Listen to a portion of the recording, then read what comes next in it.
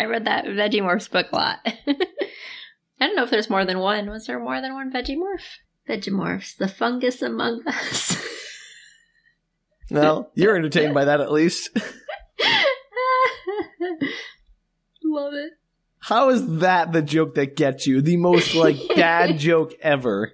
I didn't realize I had a little tagline. Can't believe I didn't remember that. How do you remember nothing about these books you presumably read a dozen times in your bathroom? I don't know. Wild. All right, we're going to move on because I don't want to make this a Vegemorphs podcast. I don't know. It might be a winner.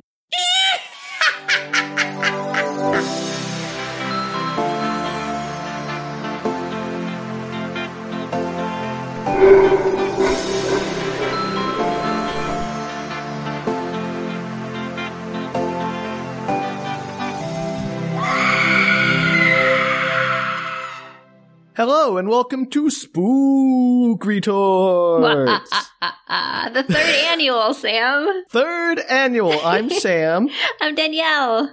And this is the podcast where we share spooky things with our friends that are very weird and they don't know what we're talking about. Yay, Spook Retorts. I love Spook Retorts. I know. We're a little late getting started, but we're going to come back spookier than ever. And Danielle, I have the spookiest thing in the world for you today. Is it Hyperion? It's Hyperion. It's a spooky thing of you trying to remember what we did in Hyperion. Don't worry, next week will be the usual spooks. No, I think this is going to be the spookiest thing ever for people who are afraid of science fiction and space operas. And the Shrike? Is the Shrike in this book? Oh, Danielle, not yet. Oh, gosh. I mean, actually, no, that's a lie. So upsetting. The Shrike is, of course, in this book.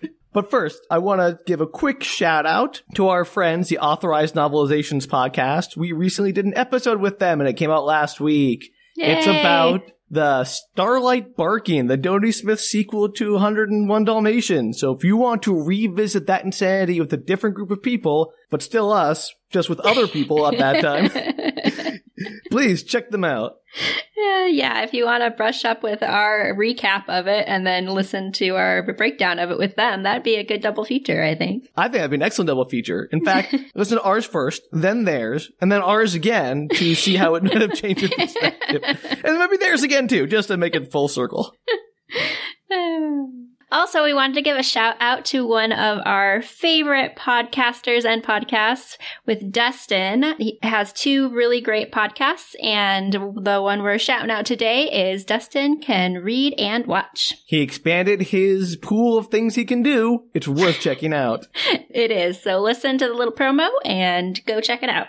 Are you an adult that wants to read but doesn't really have the time or the attention span? Are you behind in your TV viewing and just want to know what's out there? Well, look no further than Dustin Can Read and Watch! I'm Dustin, and we've got modern and retro young adult and middle grade books. Dustin Can Read. We've got television and movies. Dustin Can Watch. Recent comedies, supernatural, musicals, and even the MCU! Show only meant for adults. Parents suggested to listen to the program before subjecting their children to idiocy. This program is not always safe for work. For more info on this podcast, hit me up on Instagram at Dustin Can Read or on Twitter at Dustin_Holden. Don't miss out. It's all going down on Dustin Can Read and Watch. And we're back. All right, Danielle, it's time to get this spook train going. Choo-choo. With the spookiest thing ever, Danielle. Spook. Yes, thank you. Okay. Great. Perfect. Love it. A plus Foley work there. I am here for Spook Retorts. I know. So let me terrify you by asking you, Danielle, can you, just to get us started, recap in brief the entirety of Hyperion for our listeners? Can you recap the space opera for us? Yeah, just recap the first book. Just, a few sentences here and there about each story, just so we can get caught up. Because it's been a while. We had a bit of a break. We all had to recover from the complexity and insanity that was Hyperion. But before we dive back in, I want to get everyone caught back up. Oh, God. Okay. I can't even remember all the books, to be honest, but let's There's only one book, Danielle. Just a lot of stories. All the books within the book. It's very meta. Books within books within books. There are a bunch of travelers, people. Oh. What's the word I'm looking for, Sam? The word you're looking for is pilgrims. Pilgrims! They're doing and a pilgrimage. And the number you're looking for is 7. Yeah. 7 pilgrims to Hyperion because... What is Hyperion? Okay, Hyperion's a planet that has a potentially evil, or maybe not evil, creature on it called the Shrike, who is sharp. That is a good description of the Shrike. In one word, describe the Shrike. Sharp. And Spot on. Seems to be guarding or something the time tombs on this planet, which, I don't know, move forward, move back in time. It's unclear what the time tombs do. It's pretty clear they move backward in time from the future. Sure, that. And so they are going there because, chaos? There's... The time tomb's open? I forget. What's going on? Why? Everybody's evacuating Hyperion. So the time tombs are opening, which means that they are coming into sync with our time, and whatever their contents are from the future will now be revealed. They appear empty up until this point. And also, there's an invasion happening. Oh, of the Ousters, right? Ousters, that's right. They're coming to maybe attack or invade Hyperion. But they might be good guys, not bad guys. Who knows? Well, I mean... What's really good, Danielle? We haven't figured that out yet in this book. There's a lot of gray in this book, yeah. Yeah. So they're heading over there to help with the evacuation and kind of figure out what's going on. Well, they're going over to figure out what's going on and hopefully resolve some of Hyperion's issues. And so this book contains 6 of the 7 characters' stories because one disappears in a bloody mess before. Remember his name? No, not even a little bit. Perfect. We'll get there, I'm sure. Oh, perfect. So, Let me tell you the first story. The first one is the priest or whatever, right? Leonard Hoyt. I don't know how these stories really even matter, but Leonard Hoyt is the priest, and he goes to another planet. It's the motivations for all the characters. Sure. Well, Leonard's story is not about himself. He's telling the story of Father Paul Duray. That's right. Father Paul Duray, who shows up on this planet and ends up Hyperion, with this... yes. Yes. Oh, really? I don't remember. That was so He goes to months Hyperion, ago. he finds the Bakura, the lost tribe there. Yeah, and it's just a bunch of people who keep, repopulating themselves. They Resurrecting. They keep regenerating themselves essentially by wearing these weird little crosses on them. This book's very religious in a very weird way. It has a lot to say about religion. Again, I am not trying to state any particular opinion on religion that's coming from us. I'm just trying to tell you what this book is saying, and all I can say is I don't know what it's saying. So they have these weird little embedded crosses into their skin, like a coral type they call thing. A coral parasite, or they call them parasites. And so as long as that exists, the person can keep regenerating in their semi-original form. It regrows their body, but they lose their humanity. But he ends up getting taken over by one and dies or something.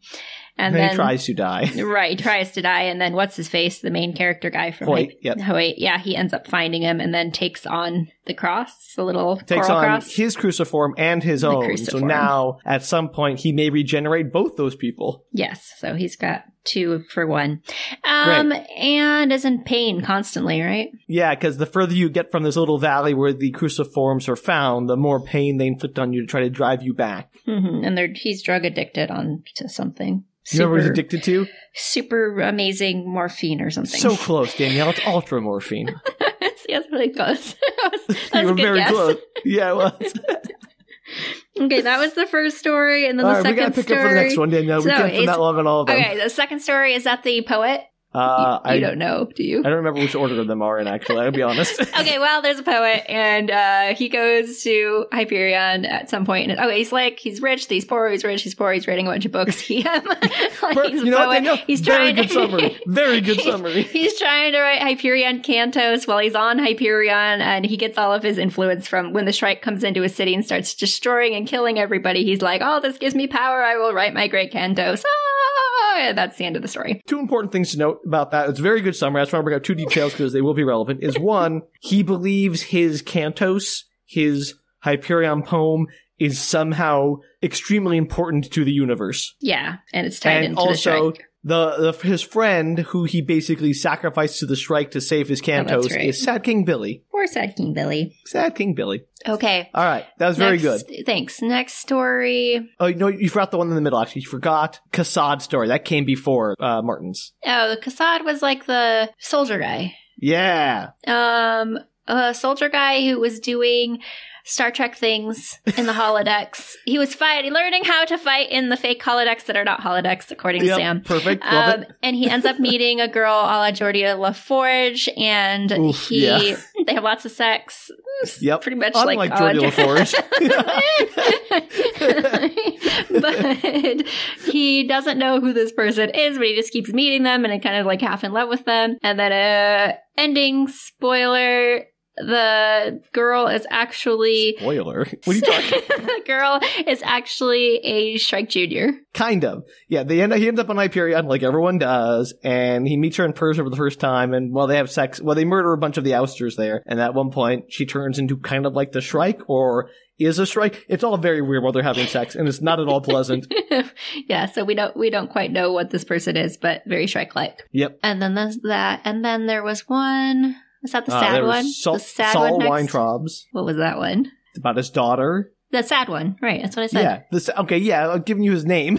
Okay, well, Saul has a daughter who ages perfectly normally until she hits her early 20s, and then she's doing some studies in the time tomb on Hyperion. Something goes awry. The time tomb send her basically like reverse aging. She's reverse Benjamin Buttoning. Only one caveat from that is she's not just going backwards, like her age. She's losing her memory. Yeah. So she loses her memory with every day that passes, like the memory of the day before, essentially. So she gets younger and younger, even though she's the same age, same like physical age. And at some point, then she ends up becoming a baby at some point. Yeah, basically it's just her aging backwards and them trying desperately to stop it and not succeeding. And then his wife dies and they go back to Hyperion to try to maybe Saul cure her. Baby. Right, that's what I was going to say. Jeez, Sam, why do you ask me to do the summaries if you then fill in the rest of the summary? So you sounded like you were very lost on that one. You never remember his name. I was going to say he takes the baby back to Hyperion, but no, I didn't get to say that, did I? Okay, I'll let you do the next one all on your own. No, I want to give you any input. What was the next one?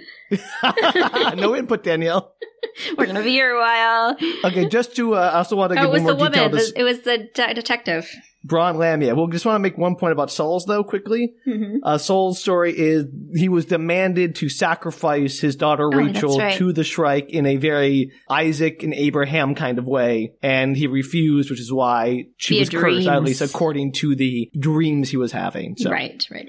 And then the next one is like this weird thriller... It's a cyberpunk noir. Yeah, cyberpunk noir, as Sam said originally. And I love it. It's a great term. It's about the lady that I can't remember, Braun Lamia. That's what we said. Lamia, yep. Yeah, because it was what's his face's girlfriend in real life, sort of. That was clear. The poet. I just blinked, Danielle. I mean, I don't know what you were trying to say. The poet that everything is based on for Hyperion. Keats. Yeah. Braun Lamia actually comes from his life. Anyway, Keats is a thing in this book too. We did not mention Keats yet somehow. So this is the one. This is the one with Keats. All right, just skip to the end of this one. We don't need to care about the whole mystery. Oh, yeah, there's basically like this android that needs to find out how he was murdered. He's still alive, obviously. But he was murdered briefly. Cyborg. Cybrid. Briefly. Let's be clear, Cybrid. So yeah, Cybrid, who had lost his memories. And at the end, they go into the big neural net thing. Sure, they go to the data core, and he downloads his consciousness into... Her, yeah, into a Shron loop inside her body. Not a thing in that story. That he implanted into her while she was like asleep or passed out or something. And she's like pregnant with the Cybrid's baby. Yeah, so she's like got double duty. Yeah, that was a rough one. Yeah, it was. All right. I think there's only like, one or two more? I can't. We're skipping Hetmastine, the true voice of the tree. He's the one we're skipping because he died, or supposedly. Disappeared in a bloody mess. Right. Whether fake or real, we don't know. What's the next one? Isn't that the consoles? Oh, yeah, the boring one. So mad about that. We're going to skip that one entirely. I think it's just about him. It's about his grandfather going back and forth on his ship to this planet. And having sex with a woman there. Yeah, ages differently than he does because he's traveling in through space and she's not. Yeah, exactly. So he's getting all this time debt from near light speed travel, and she's aging normally. So he stays relatively young, she gets old. And then they all hate the hegemony because it takes over their planet. Mm-hmm. And then the console betrays the hegemony to the Ousters and causes the time tombs to open. Yeah, so good job. Yeah. And was there another one? I think that's all. Did we do 6? It felt interminable. Good job, Danielle. Like, what you did in this 10 minutes was more than I did in 6 episodes of Hyperion. Months worth of Hyperion. You don't actually need to listen to those. You can just listen to that summary I gave you. I'm sure it totally You'll made understand sense. everything. That was mostly for me, Danielle, just to know how much you actually remembered. I thought that Hyperion. was surprisingly And decent. I was going to say, Danielle, I am impressed. Even if we forgot a story, it's probably fine. All right, well, let's get back into it, Danielle, with the 1990 novel, The Fall of Hyperion. Yay! You're so excited. I am. This is going to be great. What a way to It's start awesome, off Danielle. Spook Retort with the spooky sci-fi. I have to tell you, Danielle, it's spooky how much setup and background there is in this opening 7 chapters. No! Why, God, why? All right, it opens with the line, "On the day the Armada went off to war, the last day of life as we knew it, I was invited to a party." Oh, good. The new narrator identifies himself as Joseph Severn. If you don't There's remember more who that people. is. Why do I have? Why? The No, word Danielle, why? you know who Joseph Severn is because he is the doctor friend of Keats who was there when he died. No, that's not. No. Yes, Joseph Severn was the doctor friend of Keats who was there in Italy when Keats died and took care of him. And Hard also was a pass. painter. Hard. I mean, pass. you can pass all you want. We're here. This is happening. Let's do something else. Like bring back a Dracula movie or something. Danielle, you're going to do this. This is you facing your haunted house. Like, you like Dracula stuff. It's not scary to you. This is scary to you. Okay, let's do it. He's Joseph arriving at a Severn. party at the government house on Tau Ceti Center. As he enters the grounds, a guard informs him that CEO Gladstone, remember her? Yeah. Yeah, wants to speak with him later that evening. He wanders around the party a bit, observing the opulence, and then mentions that the river Tethys, the only web-wide river, flows through the government house, and it flows through more than 200 worlds using permanent Farcaster portals. So it's like a river that you can sail down across all these different worlds, which is pretty cool. But of course, all the riverfront property is housed by the wealthiest people in the web, because, you know, that's how these things work. Yes, that's how everything works. I've already lost you.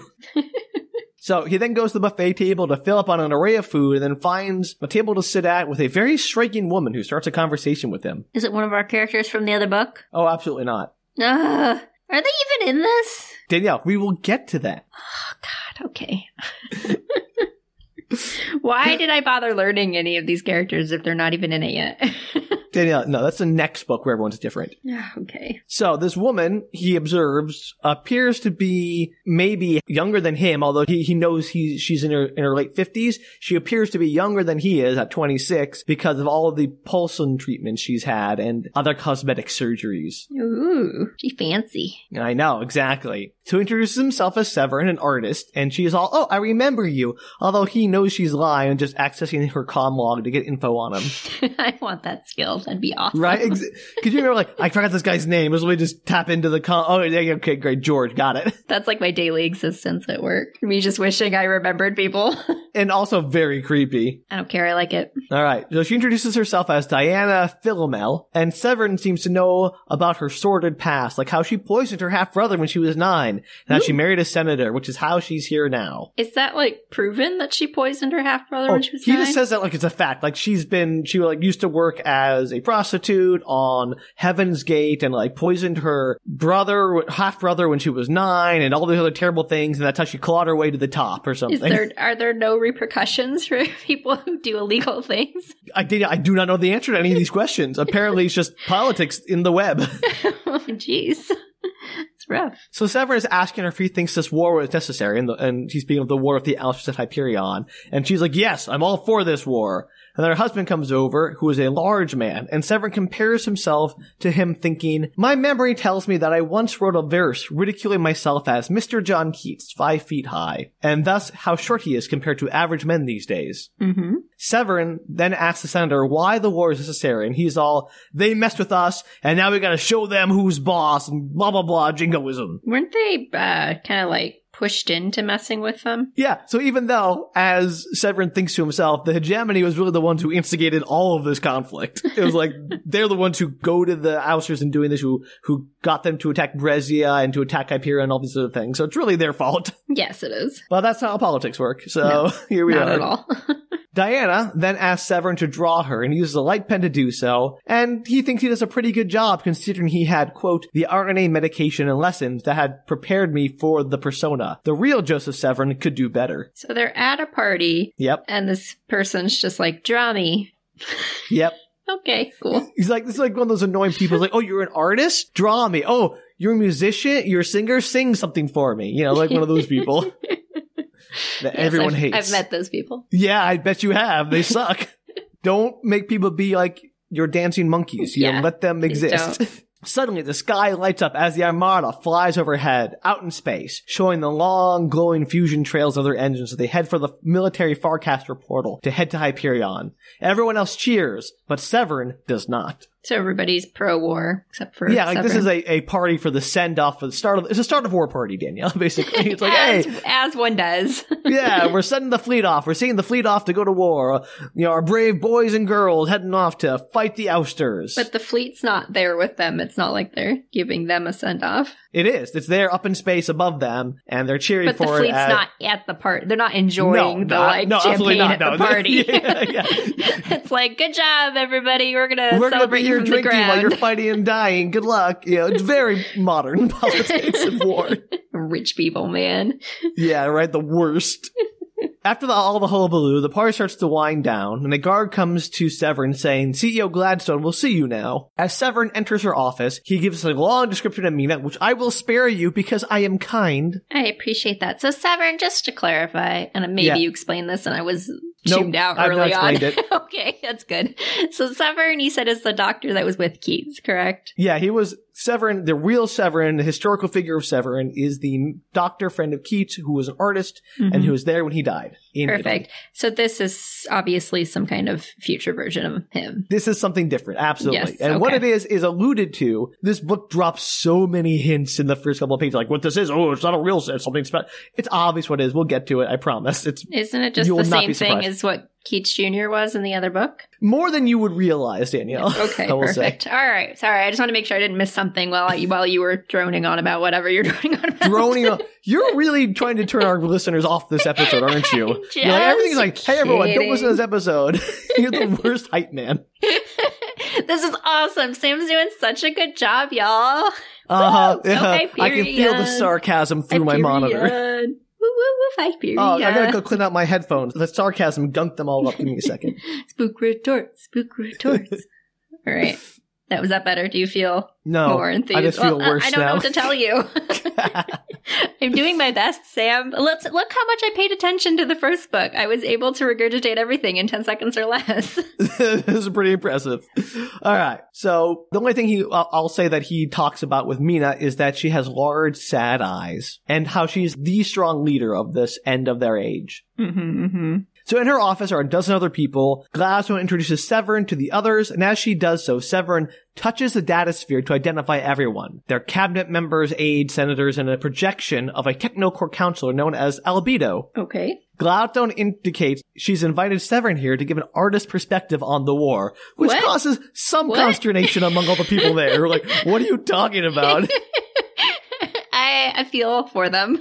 Yeah, right. She's like, oh, this is totally normal, an artist perspective. I mean, maybe wars would be more better. More better is not a term, but you know what I mean. Less horrid. Yeah, less horrifying. If we did have some artist perspectives on them. Can't argue with that. They certainly can't get, well, I don't want to say that. They probably could get more horrifying, but they certainly could stand to be a lot less horrifying. Agreed. So she asks Severin if he has an opinion on their plan to rescue Hyperion from the ousters, and Severin says simply, it's stupid. The war is? Yeah, the whole plan, the whole war with Hyperion's like, it's stupid. Everyone's like, grumble, grumble, grumble, what are you talking about? And so he elaborates that the hegemony hasn't had a real war since its formation. So they're really risking everything by assuming they know how to fight one. Why did they start the war again? Do we know the answer to that? Not entirely. No. Okay. I'm going to make sure I hadn't missed something from the first one. So he's like, you've never had to fight a war before. And everyone's like, what are you talking about? We had to do the Glennon Heights Rebellion. And they're like, well, that's a rebellion. That's a civil war. And he was a force-trained person. So he was fighting with the same tactics that you all know, and he was fighting within the World Web. He never strayed too far from the World Web in his fight. And now Hyperion is more than 3 years away from the web, and you're fighting the Ousters, who have been out in space for centuries doing who knows what. Like, you don't know what you're getting into, basically. Right. And also, FYI, Hyperion is super weird because they have the strike, and we don't know how that's going to affect things. So really, this is all just a very bad idea. You never know. Maybe the strike's on their side. Honestly, Danielle, we have no idea. The strike's a mystery. There's some pushback from the various generals and admirals on, like, who is this guy? Gladstone says he's been commissioned to do a series of drawings of her for historical posterity, and thus has the highest level of clearance, because that's how that works. Mina? The official painter of Mina gets highest clearance. The T-level clear, whatever it said in the book, I remember. But We like, need you to get like a full sense of Mina Gladstone to be able to paint her. I have no idea why these people buy that. Like, obviously she has ulterior motives for having Severin here, but these people are like, okay, sure, the court painter needs to have top secret clearance. Makes sense, Mina. You're in charge. No problem. I mean, she could have just said because I said so. It would have been a lot easier. Nah, they don't want to buy that. So the meeting ends, and Severin is left alone with Mina and her top aide, Leigh Hunt. When alone, Gladstone says to Severin in regard to him thinking the defense of Hyperion is stupid that, if you have any hope of being reunited with your counterpart, it would seem to be in your interest for us to carry out the Hyperion campaign. What? Severin does not respond. It would be in his best interest? So Yeah. So basically, if he wants to be reunited with his counterpart, it would be in his interest if they were to carry out the Hyperion campaign. Who's the counterpart? Danielle, we will get to that almost immediately. Okay, good. When Severin says nothing, Hunt asks if he knows why people are leery of cyberids. And Severin says, yes, it's the Frankenstein complex, fear of anything in human form that's not completely human. It's the same reason androids were outlawed. So I guess it wasn't because android slavery is considered bad. They just thought, yeah, that's too creepy for us to have android slaves. We're going to outlaw them. So the androids are outlawed? Androids are outlawed. That's not cyberids. Remember androids, the blue-skinned people who were on the Benares boat? Right. Who are the slaves? Who were the slaves. They were outlawed, but not because of the slavery, but because they were too creepy. So they've been outlawed even since they were slaves? No. I mean, they were slaves, and then they outlawed them at some point, and then the ones on Hyperion are not in the web, so they're not part of the laws of the web. Okay. That was a long way to go for something that doesn't matter. Sorry, I was just curious. I like the androids. They were interesting. Yeah, it's too bad they don't come back for a while. Mina then reveals that he's here because he has information she needs. Because, as Severin puts it, I dream. The contents of the dreams appear to correspond to the events occurring around the person carrying the implant of the previous Keats persona, which, if it's not quite alive, is still aware. So, what's her face? Braun. Uh-huh. Yeah, so this guy dreams what's happening to the Keats persona that she's carrying. Why? Danielle. Boy, that's a question. Was he involved in a relationship with Keats at some point other than being Dr. Friend? Like, are they like one? Oh, all right. I'm just going to come out and say it. I think he makes it pretty clear at some point that he is another Keats persona pretending to be Joseph Severin. So there's just like Keats abounding. Yeah. This is all the explanation I think we get, is that because he's another Keats persona, he dreams the actions, the life of the other Keats persona. Why are there so many Keats? There are two, Danielle, which again, it's a lot for Keats. It's more than needs to exist. Clearly, this book and the Technocore disagree with you. Oh, there's so many Keats. Why is Keats like, I nothing against Keats. I like Keats. Why? Why is this so prevalent? Because this whole book is basically inspired by the Keats Hyperion poem. I know, but And because Dan Simmons has a real big, thing he for loves Keats. Yeah, he loves Keats so much. Which again, totally fine, but he's going to put as much Keats as he can into his books. Like, that's Keats fine. everywhere. You know what? Because of Dan Simmons, I have done more research on Keats than I've ever done in my entire life. So there you go. Thank you, Dan Simmons, Mr. Simmons, teaching us about Keats. Anyway, Severin can only receive information from the dreams that happens in real time, and he can't send any information back, because what's he going to do, shout through his dreams to them? I don't know. That's weird. Do the other Keats have dreams about this Keats? He speculates that maybe, but he has no way of establishing whether that's true or not. Does he know who is the other Keats persona right now? I mean, he knows that it's in Braun Lamia. How did he find that out? Because he dreams The other keeps, he has So he experience- dragged Jabat Brown. Okay, got it. Let's go. Yeah. So the last dream he had was just as all the pilgrims reached the time tombs. So that's That was like the end of the book, last right? book. Yeah, Okay. exactly. So basically, he spends a moment recounting the last book for Mina as like his dream. Was like, okay, here's how they got to the time tombs. I They bet it left, wasn't yada, as yada, good as yada. my recount. Oh, absolutely not. It was much less entertaining. More coherent, but less entertaining.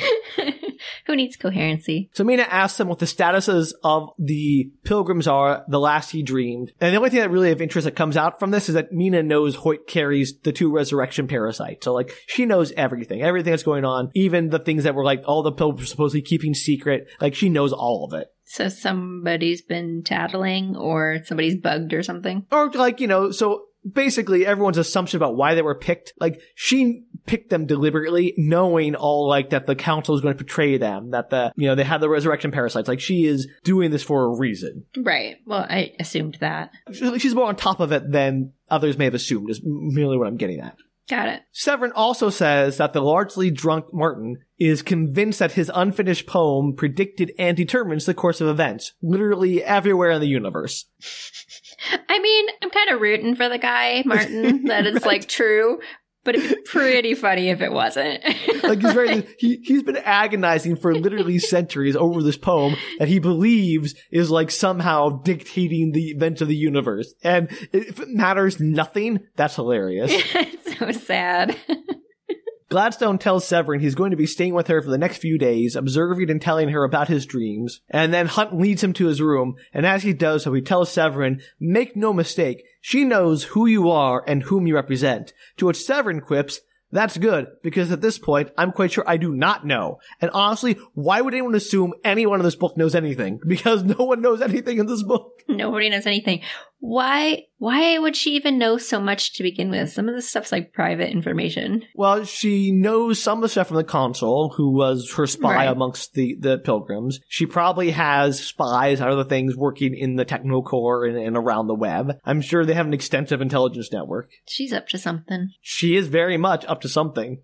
So, we cut to Hyperion. 6 adults and an infant are huddled around a small campfire. There are some tents pitched nearby. Everyone is dressed in their best. The consul in diplomatic finery, Cassad in battle armor, etc. The sky still occasionally sparkles with the flashes of space combat. Are they having a party? They're having a little party, so Lamia asks the consul, hey, where's the Shrike? Why didn't we find him? And the consul's all, I don't know. Why should I know where the Shrike is? Have they tried just yelling his name? Here, Shrikey, Shrikey, Shrikey, Shrikey, Shrikey. Just I got some saying. Shrikey snacks for you. Ooh, Shrikey snacks. Rum. It's possible. They haven't bothered to try. We haven't heard the Shrike speak yet. He might sound like Scooby-Doo. I have to assume he does. That would be amazing. Uh-oh. I murdered somebody. Yeah, maybe it's all an accident. Maybe he's just trying to give hugs. He's magooing his way around trying to hug people and murdering them. Oh no, not another one. Come on, Daniel, do a Scooby-Doo voice. No, I don't have a good Scooby-Doo voice. It's all you. And I do. But Saul insists the Shrike will be there eventually. He can feel it. Sure he can. What's his face? The poet? Like, write him into existence? Yeah, or even just like feel him coming. He's like all attached to him. Martin's like going through withdrawal and not very pleasant at the moment, so I mostly ignored him. And by the way, this is all told through Severin as he dreams this. And then he remembers previously that they had spent the day exploring the time tombs, but the time tombs were empty. No Shrike. They just looked like they would if they were tourists visiting. And just to give a rundown of all the tombs, Danielle, I expect you to remember this list. The time tombs are the Sphinx, the Jade Tomb, the Obelisk, the Crystal Monolith, the 3 cave tombs in the cliff walls, and the Shrike Palace. Why is it called the Shrike Palace? Is that where the Shrike Because it looks lives? very spiky, like the Okay. Shrike. Love it. Perfect. I mean, there are very long descriptions of all of these buildings. I'm not sure it's relevant, so I just sort of saved us some time. I appreciate that. Severin also realized that the group had connected all of their comm logs and implants together in a kind of like local network of data sharing so they can all sense each other and so they can all monitor each other. Yeah. This is very convenient because it also lets Severin, who otherwise is restricted to the perspective of the Keats persona inside of Braun, it allows him to expand his consciousness to the others through the network. 100% Dan Simmons was like, wait, I need him to be able to know other stuff. I'm not saying it wasn't, but hey, you know what? Good works, I guess. That's a writer thing for sure. It totally is. So Braun is feeling uneasy. Like there's some clue she's missing to this whole thing. And, quote, she has always despised mysteries. It was one of the reasons she became a private investigator. Which, what? What? As soon as you said despises mysteries, I'm like, huh? And that's all the explanation for why hating mysteries means I want to be an investigator. I'm going to get rid of these mysteries once and for all. I'm going to solve all the mysteries and eliminate mystery from the world. Take that. Constantly be surrounded by mystery, but I am going to solve it. I'm going to fight my battle here. This is my Sisyphean task to eliminate all mysteries while I suffer through them. Wow, good for her. I love it when you get that one sentence that makes no sense and which just doesn't explain anything at all about it. This book just throws out insane things like they're totally normal. I love it. All right. So they discuss what to do, and the consul says he'll only call his ship in the event of a real emergency, so they're not, like, trying to leave yet. And that while he can transmit through the ship's fat line using his comm log connected to it, he can't receive any response. Yeah, the fat line squirts. But he can't receive any responses, and I don't know why there are so many one-way communication systems in this universe. Like, I know why from a writing perspective he wants to make sure they can't talk to each other. It's the same reason there are no cell phones in horror movies. But, like, come on, Dan Simmons. Yeah, it doesn't really make any sense because there's very rare one-way communication things in real life. Yeah, like, why can't he get a squirt receive from his transmitter receiver and, like, just have it sent to his comm log back and forth? Like, if his comm log's already connected, I don't know. That doesn't make any sense. Maybe I'm missing something. Either way, I'm calling shenanigans. That's fair. This seems fair to me, at least. Yeah, thank you, Danielle. I appreciate having you in my corner. You and me versus all the people who are angrily telling me why I'm wrong. That's okay. Feel free. Yeah, I mean, we'll take it. Any engagement is good engagement. So Saul wonders if Het Mastine is still out there, since they didn't find him yet. And Saints is like, he could be anywhere. Maybe he even has gotten into the labyrinth through the entrance in the Jade Tomb. Maybe he just went ahead without us for reasons. Reasons that may never become clear. I would love if he just disappeared and the books never came back to it. It was just like, that's weird. It'd be kind of fun, like, some things in life just go unanswered. Some weird red herring. Yeah. There are mysteries in the universe that you don't get to know the answers to. I'm sorry, Braun. I feel like that's kind of what this book would do, though. There are mysteries in the universe that you don't get answers to in this book. That'd be so good. I wish it like ended. I mean, when it ended with them singing Off to the Wizard song, that was great. Yeah, it was a thing, a choice that someone made. And if it just ended the entire series there, it would have been amazing. All right. Anyway, they turn in and go to bed, and so the Severin persona then dreams Braun's dreams while she's dreaming them until she awakes suddenly due to some sound or movement. So it's unclear right now if Braun knows about this other Keats persona. She almost certainly does not. Okay. So there's a massive sandstorm tearing through the camp. Uh-oh. And she realized that Father Hoyt, whom she'd be sharing a tent with, has vanished. Uh-oh, not another one. Pretty soon there's not going to be any left. She goes outside and notices the tombs are once again crackling with light and energy. So you know what that means, Danielle? Shrike is in the house? DJ Shrike in the house!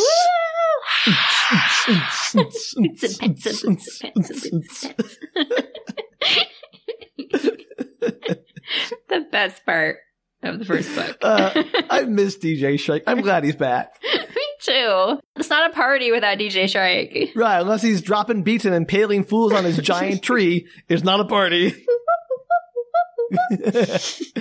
Nice monkey noise. Thank you, Danielle. It was a squeaky noise for the spikes. Okay, yeah. Well, my monkey noise is completely different, Sam. Jeez. Can you demonstrate so I can know the difference? Okay, that's pretty good. I gotta give credit. That's pretty good. Totally different noises. Thank you very much. Okay. I stand corrected, Danielle. Are there any other animals you'd like to share with us? No. Well, if they come up, if the Shrike decides to maybe bring a kitten or something, I'm on board. Oh, you have a kitten noise? Yeah, a little cat noise. Oh, you're not going to show. All right, well. No, only if the Shrike brings a kitten into this mess. Well, funnily enough, Danielle, the next sentence is, then the Shrike appears with a basket of kittens for Braun Lamia. Oh, what a coincidence. Nope, not doing it. It's a lie. It's not going to be trapped. I know better. It was worth a shot. It'd be nice if the Shrike did show up, just pass out kids like, sorry about all the murder, guys. Here's some kittens. Didn't mean it. My bad. Just having a bad week. Mea culpa. Let me drop some beats and give out kittens for a party. Good party. Great party. DJ Shrike and kittens. That's like Hootie and the Blowfish or something. Oh, gosh. All right, so actually standing out in the storm, Lamia sees the brief silhouette of a man outlined against the Sphinx. It's clearly Hoyt, but loses sight as Kassad puts a hand on her shoulder. Lamia asks if she should wake the others, and Kassad shakes his head and gestures towards the Sphinx. And Braun agrees to go after Hoyt as Kassad stays behind to guard the camp. She sets off, pauses at the glow and enters the Jade Tomb, but some supernatural notion tells her that this isn't Hoyt's destination, so she moves on. This book is just full of that. Yeah, I know, right? People just like, nah, yeah, it's going to be full of, that doesn't feel right. Let me move on. Hate it. Thanks. So she moves on, seeing a brief figure outline now against the Jade Tomb. And I do love how a book that goes this hard into science fiction, like explaining, the Hawking drives and the Farcasters is like, yeah, but then everyone else said magic premonitions that tells them what to do whenever it needs to be done. That's because Simmons couldn't figure out a reason. I mean, I kind of admire the fact that he's like, if I can't think of a reason, that's going to do it anyway. I don't care. It's fine. Like, he knows what he wants to get done. He's going to get it done one way or another. There's a lot of dream premonition stuff in this, too, so. Oh, my gosh. So much. Maybe that's, like, the idea, man, that like, we all share consciousness or something. Yeah, man. All right. All one. One with the universe and the Shrike. One with the Shrike, man. All those spikes, man. Each spike represents one of us. Shrike's just a metaphor for humanity. It very well might be. All right, so we cut to Severn in a military briefing being conducted by some low-rank officer. He's reporting on the battles with the ousters over Hyperion, mostly small skirmishes with scouting parties. They estimate of the 4,000 ships that they think are in the swarm, in the cluster, 700 of them at most are combat-capable ships. And so while the current evacuation force around Hyperion for the hegemony is only around 60 ships, many of those are massive capital ships, so they're feeling pretty confident they can handle the ousters, even before the reinforcements, which they just sent off, arrive. I'm kind of rooting for the ousters, I'm going to be honest. Oh, I'm so rooting for the ousters. Are you kidding me? Also, they just completed the Farcaster construction there, so now they can reinforce more easily. Excellent. For them. So happy about that, Danielle. So in the last raid, they lost only 2,300 people. Only? Yeah. Not including the Yggdrasil. Remember the tree ship? Oh, the tree ship. Yeah. That's so sad. Remember, yeah, the Yggdrasil. But they're not counting the Yggdrasil because they concluded it was not destroyed by the ousters, but by sabotage. From the inside. No. What, the inside of the tree ship? Well, yes, obviously. But was there somebody inside of the tree ship? They were all the clones. One of the clones did it? The crew clones, the people who ran the ship with clones and the Templars. Creepy. Well, remember, in the last book, they concluded, at least the console concluded, that Hetmasine knew the ship was going to be destroyed and was prepared for it and severed his connection, his psychic link to it. So this was some kind of plan that Hetmasine was part of. I super didn't remember that, but okay. Yeah, I know. That's why I brought it back up. You're welcome. I believe you. So they only lost 2,300 people only, and then they move on to talking about the evacuation plans. But an admiral's all, there was no evacuation, actually. It was all a feint to draw on the ousters. What? Yeah. No evacuation of Hyperion? None. They just wanted to pretend like they were evacuating Hyperion to get the ousters to, attack or get involved. So they know that the Shrike is, serial killing. Yes. And they're just and the ousters are going to attack. And they're just it's cool, let's leave everybody on planet. Yes. They're terrible. I hope the ousters win. I hope the Shrike and the ousters win. I hope they're, together and they just wipe them out. Yeah, no, these people are not good. And Mina is, I said about the 3 million people who are on Hyperion, that they're leaving in danger. But she's assured by her generals and admirals that they will be protected from the ousters. With what? With what? With the fleet. The fleet's going to protect them Like, they can easily blow up the ousters. They're not going to, threaten them. But there's still a Shrike running amok. They're ignoring the Shrike. Don't worry about the Shrike. Let me get on to that. Let me talk about I'm the Shrike. so mad. Politics are dumb. I know. People are terrible. And so, besides, they say they can't accommodate 3 million refugees in the web, and also they don't want to take anyone off planet for quote-unquote security reasons, i.e. risks the Shrike getting loose. No. Ugh. So they're like, Stupid. if we try to take people off planet, maybe the Shrike will get loose and then enter the world web, and then we're really screwed. Why did they even start the war above Hyperion? Oh, Danielle, that is the big question of this book. Like, let's just sacrifice potentially these 3 million people for funsies. Well, not for funsies. It's to fight the Technocore, mostly. Sure. But it's still giving up an entire planet, like, just on the off chance that it doesn't work. Oh, absolutely. They're risking more than the planet. They're risking potentially the entire hegemony. Stupid. This is stupid. Well, Mina may have very good reason for this, which we'll get into, even though her generals are doing terrible things and are morons who don't know what's going on. Like, Mina's the only one who knows, like, what her plan is, and all these morons are, like, overconfident buffoons. Would it help if Mina shared her plan? I don't think so, because I think that would instantly get her executed or something. All right, let the plot play out. I don't remember her plan entirely, but something's going on. So they wrap up, and Hunt tells Severin that he's meeting with Gladstone later that afternoon, but is free to go about his business until then. So Severin heads to the Grand Concourse, which is another place, like the River Tethys, where many planets' markets are connected through large forecasters. So 200 worlds have all their market districts, like several blocks of their planets connected, and you can forecast for free between all these places. Okay. So Severin finds a bar and just starts drinking hard. And then sometime later, he realizes that he's not alone. Diana Philomel is there sitting next to him. Oh yeah, that lady. That lady. She came back. I gave her a name. She came back. That's true. You don't bother naming people, I guess, if they're not going to come back. Like, I can't remember all their names. I can't expect you to. Thanks. I appreciate that. And she's all, hey, big guy, why don't you come back to my place so you can draw all of me? Yeah. And Severin, completely drunk, is like, yeah, let's do it. Let's go. Baby Keats, don't do it. Baby Keats 2, Electric Boogaloo. No. I need to come up with their names because all we have right now are Keats Jr. and Baby Keats. But when Bron Lamia gives birth, it's going to be a Baby Keats. So we have to come up with a different name. Oh, Danielle, well, I'll leave that to you. You're doing such a bang-up job so far. Yes, so creative. So cut to Cassad, following Bron from a distance. He lied to her about staying back to guard. Instead, he's using her as bait to draw out the Shrike. Okay. Cassad figures he's probably fine leaving the others unguarded anyway, since it's not like he can stop the Shrike. There's nothing he can do with the Shrike. He's like, I can't stop him, so there's really no point. So he just wants to draw out the Shrike for fun? He wants to find the Shrike because he's more interested in actually finding Moneta, his Shrike girlfriend lady, because he figures she will be wherever the Shrike is. Man Shrike and Lady Shrike, though we don't really know is Shrike, does it use he, him pronouns for the Shrike when they, or it, or them? Or... Daniel, it has no pronouns. It is just the Shrike, the Lord of Pain. Okay. Is always referred to as the Shrike. Its pronouns would probably be something like sharp or stabby. I was just wondering if it referred to a sex in the actual story. I don't think they ever referred to any other than... Because we know that Moneta or whatever is seems at least presents neither of us can decide her name. feminine. No, Moneta/Moneta, she is female, but the Shrike is always just referred to as the Shrike. Got it. Yeah, which I love. Or DJ Shrike if you're feeling fancy. Side job, side hustle. Everybody needs a side hustle. Hard times. Gosh, it's a hard economy on Hyperion, and tourism is dried up at the time tombs. No one comes by anymore to see his shows. He mostly just plays for like the lizards and stuff that exist in the desert. Poor DJ Shrike. And he sent out his mixtape to people, but no one wants to play it because they're afraid of him. So passes out the subway, and he's like, "Hey, take my mixtape." I was like, "Oh, the Shrike," and they run away. And he feels very sad. Yeah, very sad. That was a long way to go for DJ Shrike being sad in the subway.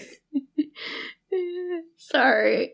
I just had an idea, and I had to write it. What was your idea? I'm not telling you. Tell me, Danielle. No, I'm not going to tell you. You can't say, I have an idea. I'm not going to tell you my idea, because this is not movies. You're like, all right, everyone, I have a plan, and then it cuts to black. Not telling you. It was not related to the podcast. I just had to write it down. What are you doing? Is this for an episode? You'll Is this find for a out Halloween someday. costume? I'm not going to tell you. Danielle, this is horrifying. I'm going to let everyone who's listening hear this and see how terrible you are. And then when Sam figures out what it is that I was talking about, if he even remembers this moment in time, then we'll share it with everybody. I'll definitely forget. But still, you're a terrible person for teasing. For the 2 minutes you're going to remember this conversation. Yes. Awful. Just awful person. Absolutely terrible.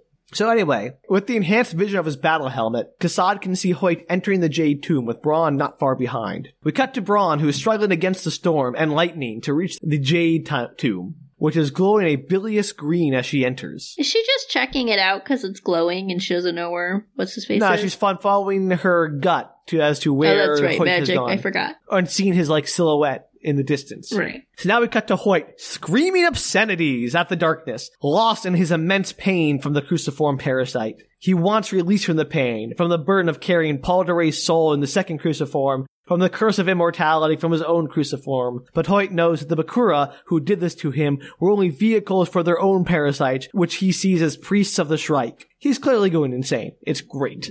Also, that's quite the metaphor for religion. Danielle, this book is not subtle.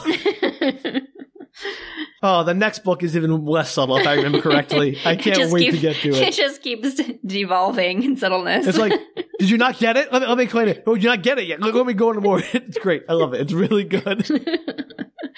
So he starts ripping off his clothes as he stumbles into a massive and hitherto unknown room. The floor appears transparent, and below a shaft that drops what seems like a kilometer below to a pit of fire. A trapdoor on the floor slides open, and he smells sulfur and begins to laugh at the cliche from the whole, pits of fire in hell. On his knees, sobbing, he claws the parasites until bloody. Suddenly hears Braun call his name. She's looking not at him, but beyond him, to something behind him, as she raises her pistol and fires. He turns and sees the Shrike. Oh no! Not the Shrike! It's the Shrike! Braun fires at the Shrike, but Hoyt's all like, no, it grants a wish. I need to ask you about this. And suddenly The Shrike grants wishes. Did I know that? The whole point of the pilgrimage is that one of them gets their wish granted and the rest die. Oh, that's right. That's still stupid. But they're all willing to go in and do their wishes. It had to be a prime number, and all of them are, remember, all their backstories were explaining why they were willing to do this, because they're all washed broken away the people. prime number so quickly that I forgot the rest of it. I mean, kind of. They had the whole argument about who, is still prime to count Braun's baby or the Keats persona of that bad scene. Yeah, exactly. It was all weird. It's like Simmons thought about it later and was like, oh man. I think it's fun that he has these ideas that the characters are the prime number thing, and then they're also like, well, we don't really know if it's true or not. We're just it's legend, and we're just gonna go with it. What else it's can you the do? people in the world not being sure about what's happening. That would be true in real life, though. Yeah, exactly. It's like an unreliable narrator in the story. Anyway, I think it's kind of fun. It makes it feel more real with the characters not knowing if the prime number thing actually makes a difference. Wouldn't that be funny? They do all of that, and then it did make a difference. They really did need a prime number. They show up, Trek's like, oh, sorry guys, you need the prime number. You all die now. Womp womp. Oh, the Shrike voice. I missed it. So many Shrike voices. I have the Scooby-Doo Shrike voice. I have Yeah, but this is the one you used through the entire first book. Yeah, so. I know, right? It's my favorite so Shrike familiar and fun. Glad we're back to that for Spook Retorts. I'm the Spooky Shrike. Be afraid. Maybe Spooky Shrike should have a different voice than our regular Book Retorts episodes. Oh, I'm a Spooky Shrike. Be afraid. Spooky Shrike. Spooky Shrike. I'm here to impale you. I'm gonna put you on my tree. I'm Spooky Shrike. One pilgrim on my tree. Two pilgrims on my tree. Oh, there's to be a prime number of pilgrims on my tree. Uh-oh. The Sesame Street episode with the Shrike on it was wild. What a time to be alive. Well, Elmo sure wish he wasn't after he got put on that tree. So sad. Poor Elmo. And then Big Bird got hugged to death. It was the whole thing. Oh no. We're sorry, everybody. That was we are. unapologetically awful. Spooky. You didn't know Spook Retorts was going to go that dark.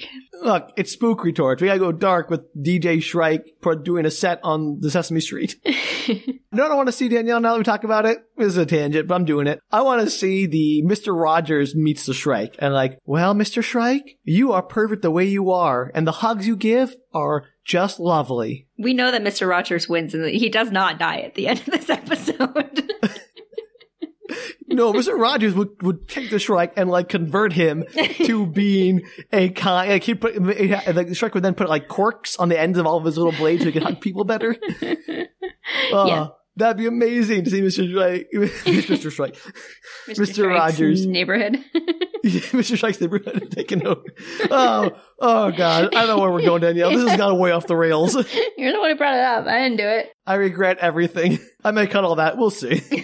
So anyway, the Hoyt's are like, no, don't kill it. I need to grant my wish. And then suddenly the Shrike is right in front of him. And Hoyt sees something in its eyes, something ineffable. And then it vanishes. Poof. What? Poof, you said, huh? Oh, yes. Okay, good. Thank you for the Foley work. I was just giving more Foley work. We're trying to make this We're doing very a radio lived-in drama. experience. Yeah. It's like that one episode of Frasier. Perfect. I was just going to say that. Yeah, great. I knew you were. Probably the best episode of Frasier. It's a really good episode of Frasier. So Hoyt reaches up and touches his throat as blood starts to pour out of a gash that's appeared there. Uh-oh. Just magically? Just suddenly? Well, I mean, obviously the Shrike did it before vanishing. He's but like, poke, poof. he like did it like so quickly or like outside of time that it, like you don't perceive it. That's mean. Yeah, I know. What a jerk. Boo-boo. I can move outside of time and you can't. What was it? Peace out, time suckers. It'd be fun just to go around stabbing people and disappearing. All right. Okay, then, serial killer Danielle. Coming out on Spooker Torch for us. For the Shrike. Oh, yeah, sure you did. So Braun stares at Hoyt in horror as he realizes the pain is gone. He tries to reassure her, but as he opens his mouth, only more blood comes out, and then he passes out. But he doesn't die yet. Maybe. I don't know. Do you find out? Not in this episode, Danielle. Oh, no, Hoyt. Cut to Severin, waking up in Diana's bed. He gets up and goes to the bathroom to find some hangover pills because he had quite the night. When he returns, Diana is sitting up in her bed, and there are two men in the doorway. The two men quickly subdue Severin at Diana's command. Oh. Yeah. They tie him up and drug him with Truth Talk, which is the best name for a drug. What does this drug do? Truth Talk. What do we call it? Truth Talk. Perfect. Done. I'm going home. Hard day's work. What's this? Morphine, but better. Ultramorphine? Done. I'm going home. I love future names. They're the best. While Severin could escape this interrogation by retreating into the datasphere, it would basically leave his body totally undefended from whatever they wanted to do to him. So he decides to stay and take it, which I don't know if that makes sense. Take the truth serum. Truth Take talk. to like keep his consciousness in his body, subject to the interrogation. Okay. But I don't understand it either. Daniel. I don't know why he does that. I would have left. That way we can be party to it. Yeah, that's pretty much the reason. So they ask him who he is, and he answers, I'm John Keats. And they ask him who he works for, and he's all, no one. Which confuses them, since why is Gladstone employing a nobody? Working for himself. It's right. He doesn't work for the man, he works for one person. John Keats, persona, number 2. Works for that man. So they learn that Gladstone wants him around because he dreams of the Strike Pilgrims in Hyperion through the first Keats retrieval persona. Diana concludes that he's a cybrid, which is bad news for them, since that means he's get to the stratosphere and could call for help. But he doesn't call for help for reasons. For stupid reasons? No reason that's ever explained. He just doesn't. That's dumb. He's kind of nihilistic, to be honest. Still. I agree. So Diana insists on asking a few more questions before they kill him and skip town. They learn he used to live on Old Earth, the real Old Earth, which is crazy to them. And one of the goons freaks out, so Diana blasts him. What? He just, like, one of the goons is like, this is all too crazy. We're gonna get nabbed by the feds or whatever because this guy's, like, talking nonsense and is a cybrid and, like, wants to bolt, and so Diana shoots him. Where did she hire these people from? They're all very amateurs. It's hilarious. Also, Severin doesn't really know anything, like why Gladstone needs to know about the Pilgrims, why the Technocorps made him, but he thinks that Gladstone manufactured the War with the Ousters as a bargaining tool in her conflict with the Technocorps, since members of the Corps leadership, all three factions, you know, the Ultimates, the Stables, and the Volatiles, remember them? Yeah, totally. Just like the first book that we did. There were 3. Yes. So... That was Such a random throwback. Yeah, well, they come back, Danielle. They're a big part of this book. Right. So those three factions, all of their leaders are afraid of the Strike and the Time Tombs because it's something they can't account for in all their calculations. Right. And while the Strike and the Time Tombs have a lot to do with everything that's going on, no one knows how or why. Could be bad news. So we've learned very little from this conversation.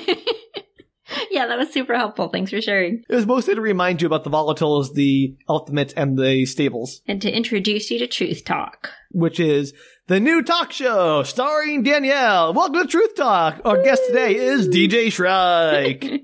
Tell us the truth, DJ Shrike.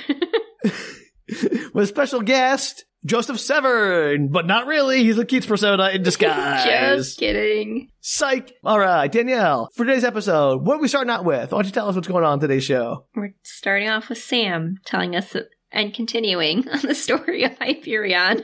That'd be the worst Truth Talk episode ever. Come on. We're going to get canceled. Oh, well. You are not on board for any of my plans today, are you? The stupid talk show. And then you won't share any of your plans with me, all your ideas. So now I'm just sitting here with no ideas. Thanks, Danielle. You'll come up with new ones, I have no doubt. Terrible Give it like ones. 5 minutes, everybody.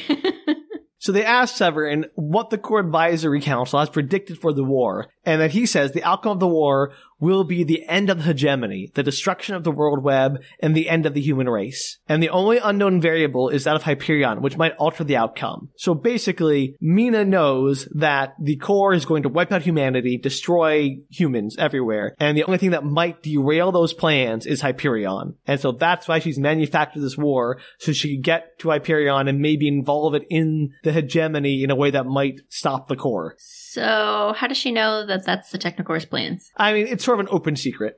Okay. So she's hoping that the war is going to put the Hyperion on their side? Opening the Time Tombs, when she had the consul go there and betray them, quote unquote, and open the Time Tombs, which precipitated this whole war, like, she's hoping that doing that, releasing the Strike or whatever, might be what they need to do to save humanity from the Technocore. So, and the Technocore, remind me who's in the Technocore? It is the collection of artificial intelligences that we made that seceded from humanity and formed their own society. I mean, aren't we kind of on their side because humanity sort of sucks, especially in this book? I'm not saying she is in the right for trying to save humanity by doing all this. I'm just saying that's what her plan is. It feels like they kind of made their own bed. You know, very much so. They were not They made the AIs. Yeah, and then they were terrible to it. Yeah, again, none of this is surprising to anyone. No, Again, this is like real life. yeah, she's like, how do you know the Technocore wants to wipe out humanity? I'm like, Danielle, it's a Technocore. Of course it wants to wipe out humanity. I was just making sure I understood the full plot, Sam. I know, I'm just saying, like, it's pretty obvious. Are you supposed to be rooting for the humans in this book, or is this just one of those, like... I'm not sure you should be rooting for really anyone at this point. Yeah, just very, like I said earlier, it's very gray I think story. the only people you're supposed to kind of like are the Pilgrims, like Saul and his daughter Rachel, like the most likable people in the entire book By so far, far. yes. Yeah, absolutely. That's only because she's a baby. Poor little Saul baby. All right. Is she now like 5 weeks old? Wasn't she 6 or something? No, she's like 6 days old now. She's 6 days old? Yeah. She's gonna like go out of existence. They have very little time to resolve this issue. Yeah, the clock is ticking. Does this whole book go over 6 days? I have no idea, Danielle. It might. Oh gosh. Poor little Rachel. Or Baby it might Saul. resolve in 6 days and then go on. Who knows? Is Rachel gonna make it? Find out some week on Book Retorts. I wish you could tell you which week it was, but I really can't. Find out one of these days. Maybe. So just as they're wrapping up the interrogation are about to kill him, there are a bunch of explosions and laser blasts as Leigh Hunt and a bunch of commandos kill the kidnappers and retrieve Severn. Yay! Hooray! I mean, he's already told him everything he knows, so who cares? Right. And Hunt merely says to Severn, "You're late for your meeting with the CEO." Womp womp. So they killed Diana or whatever too? Well, kind of. They knocked them out, captured them. They knocked them out. So what's the what was even the point of that whole scene? We will get to it. Okay. It comes up later. I don't want to spoil it. You're not going to like the answer. Yes, I'm probably not going to like the answer. So we cut to Severn, back in the CEO's war room with a bunch of other people observing the space battles above Hyperion on massive hollow screens. General Morpurgo, the guy in charge, is telling Gladstone, it's not good. While they're holding their ground, the Alisters have pushed in further than they expected. Shocking. I know. I just can't believe it. I know. What are the chances? The Ousters have way more fighting ships than they expected, and they have all these small, heavily armed ships that can dash inside their lines and wreak havoc. It's like they've lived in space this whole time or something. Right, and are completely unprepared for what the Ousters were to bring to the table because they didn't know anything about them. I can't believe it. I'm just in shock. So much shock. So Gladstone wants to know how they underestimated the number of combat ships, since they said there are only 600 or 700, and there are thousands. And she's told that their intelligence was wrong, because, what do they know about the Ousters? They knew nothing, so they just guessed, basically. They looked up at the sky and they were like, looks like 600. Pretty much. And then the AI Advisory Council was not involved in their assessment. And so when she asked Counselor Albedo about this, he's like, well, we weren't asked what to put any input in. And we didn't offer any intelligence since we, the AIs, claimed to have never had any contact with the Ousters, which we know is a lie. But they claimed to not have any contact with the Ousters, and so our information would not be any better than your information. So our estimates that they have up to 6,000 ships were just as reliable as your estimates that they had 600. And we didn't think to just, say, well, maybe you're wrong. Yeah, nope. We really didn't feel any need to share that, which is like, yeah, clearly there's some, shenanigans going on between the Technocore and the Gemini. Yeah, surprising. Gladstone then points out that the Ousters waited to attack until their reinforcements had arrived, indicating a trap possibly, but her admiral dismisses that idea. While the new strength estimates indicate Ousters could push them back to defensive positions, they're still confident they can hold the system and protect the Farcaster and the planet. So, nothing to worry about. Okay, sure. Yeah, I know. They're still overconfident. It's great. They have no idea what they're doing. I hope Mina realizes this. With that, Mina's like, all right, this meeting's over. We're done. Where's John Keats? I need him. Well, Severn's there, and they go out to the center of Government House, which is constructed in the shape of a Star of David, and within the center of the star, there was a garden. And so they walk and talk in the garden, and Severn asks why they let Diana and the others interrogate him if they knew he was being held. And Gladstone says they want to learn more about them, like what they knew, who they were working for, and what they were after. Mm-hmm. And they learn that they may have been working for a commodities broker named Emlyn Harbit. Yeah. The names in this, man. Emlyn Harbit.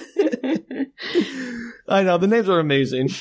Who has ties to the Glennon Heights rebels and also to the Shrike Church. And, not for nothing, all of the Shrike bishops are still in hiding, fearing backlash from people hearing about all the horrors unleashed by the slaughter on Hyperion by the Shrike. It's like somehow, putting a murdering deity up for... The Lord of Pain, please.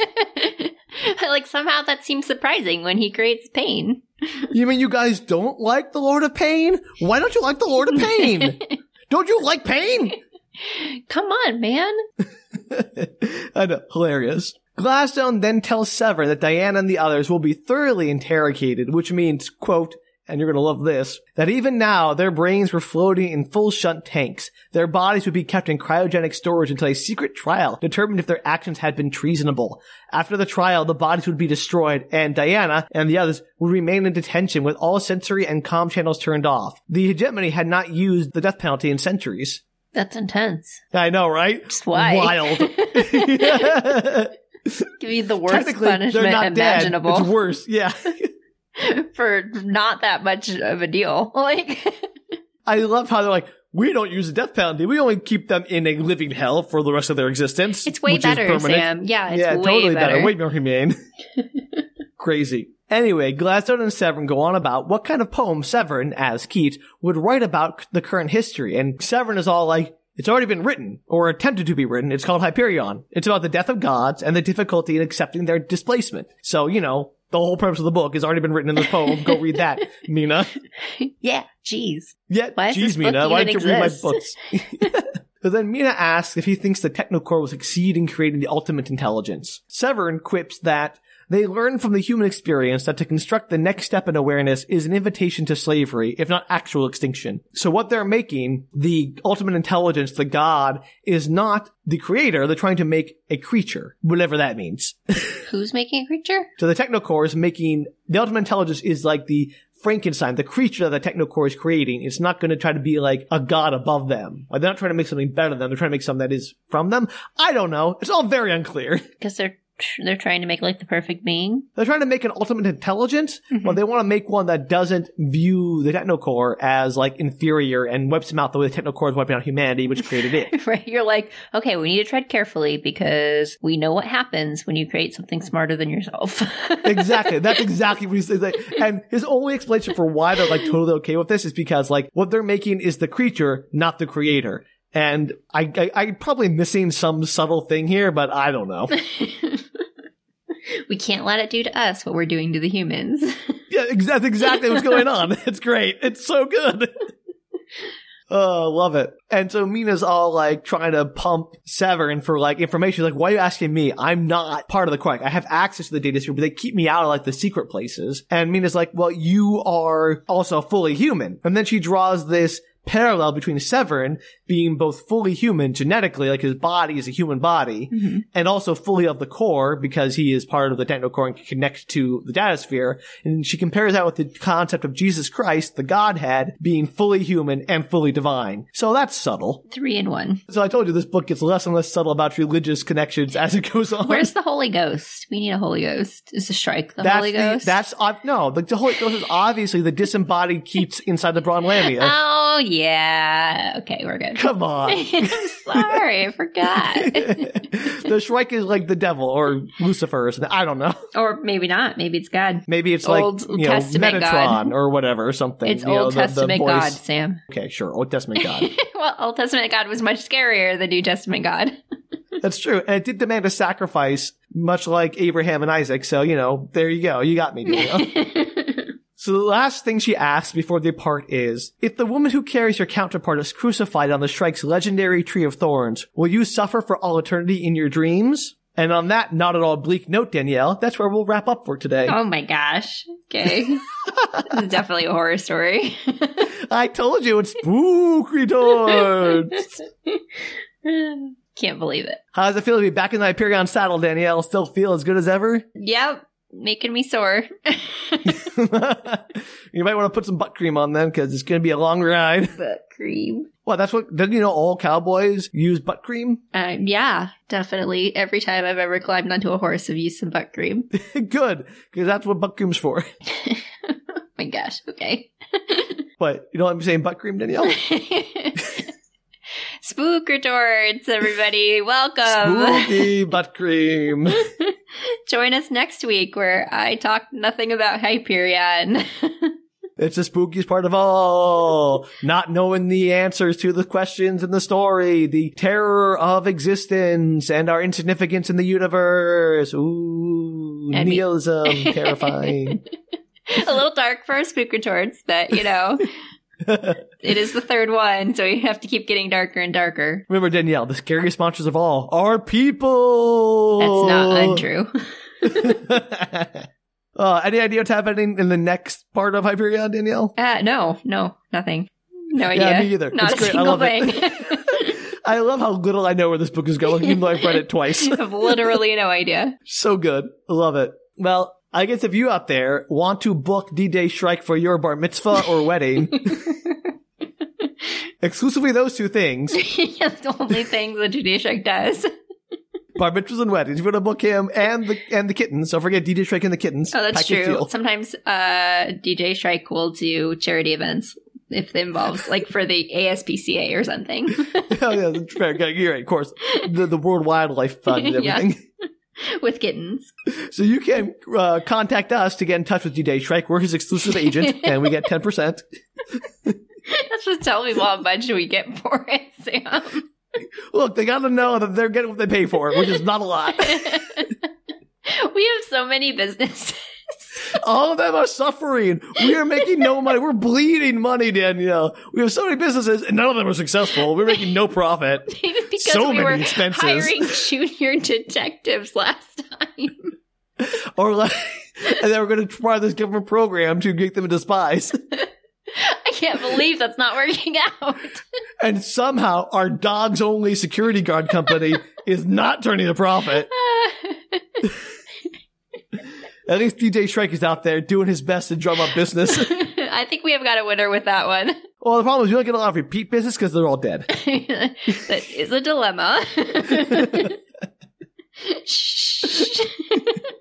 Are we slowly just becoming like dumb Shark Tank, the podcast? I'd be okay with that, though. Today on Dragon's Den Book Retorts. Oh, gosh, all right. All right, well, if you want to put this right, contact us at bookretorts.com, whatever.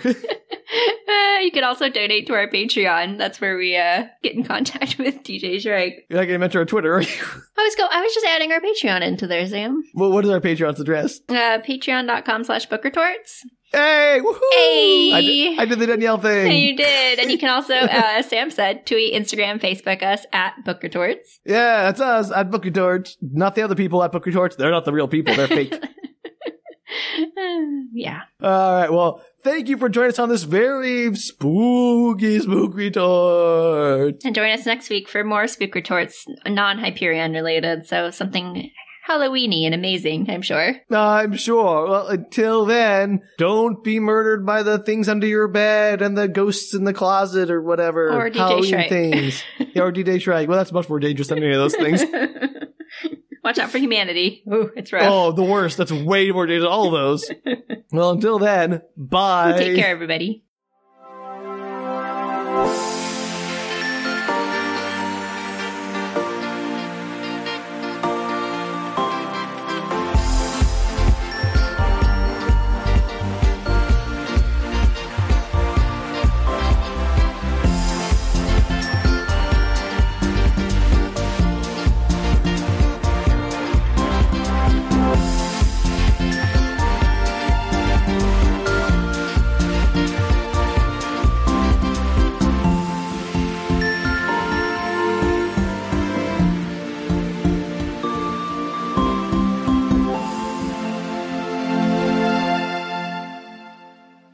General Morprugo.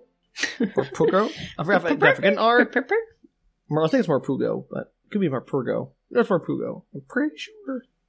Let's find out. Let's find out today on Book Retorts. Go to Chapter 7. Chapter 7. Narrated by It is Sam. Morprugo. You're fired. I'm fired? Yes, as the announcer.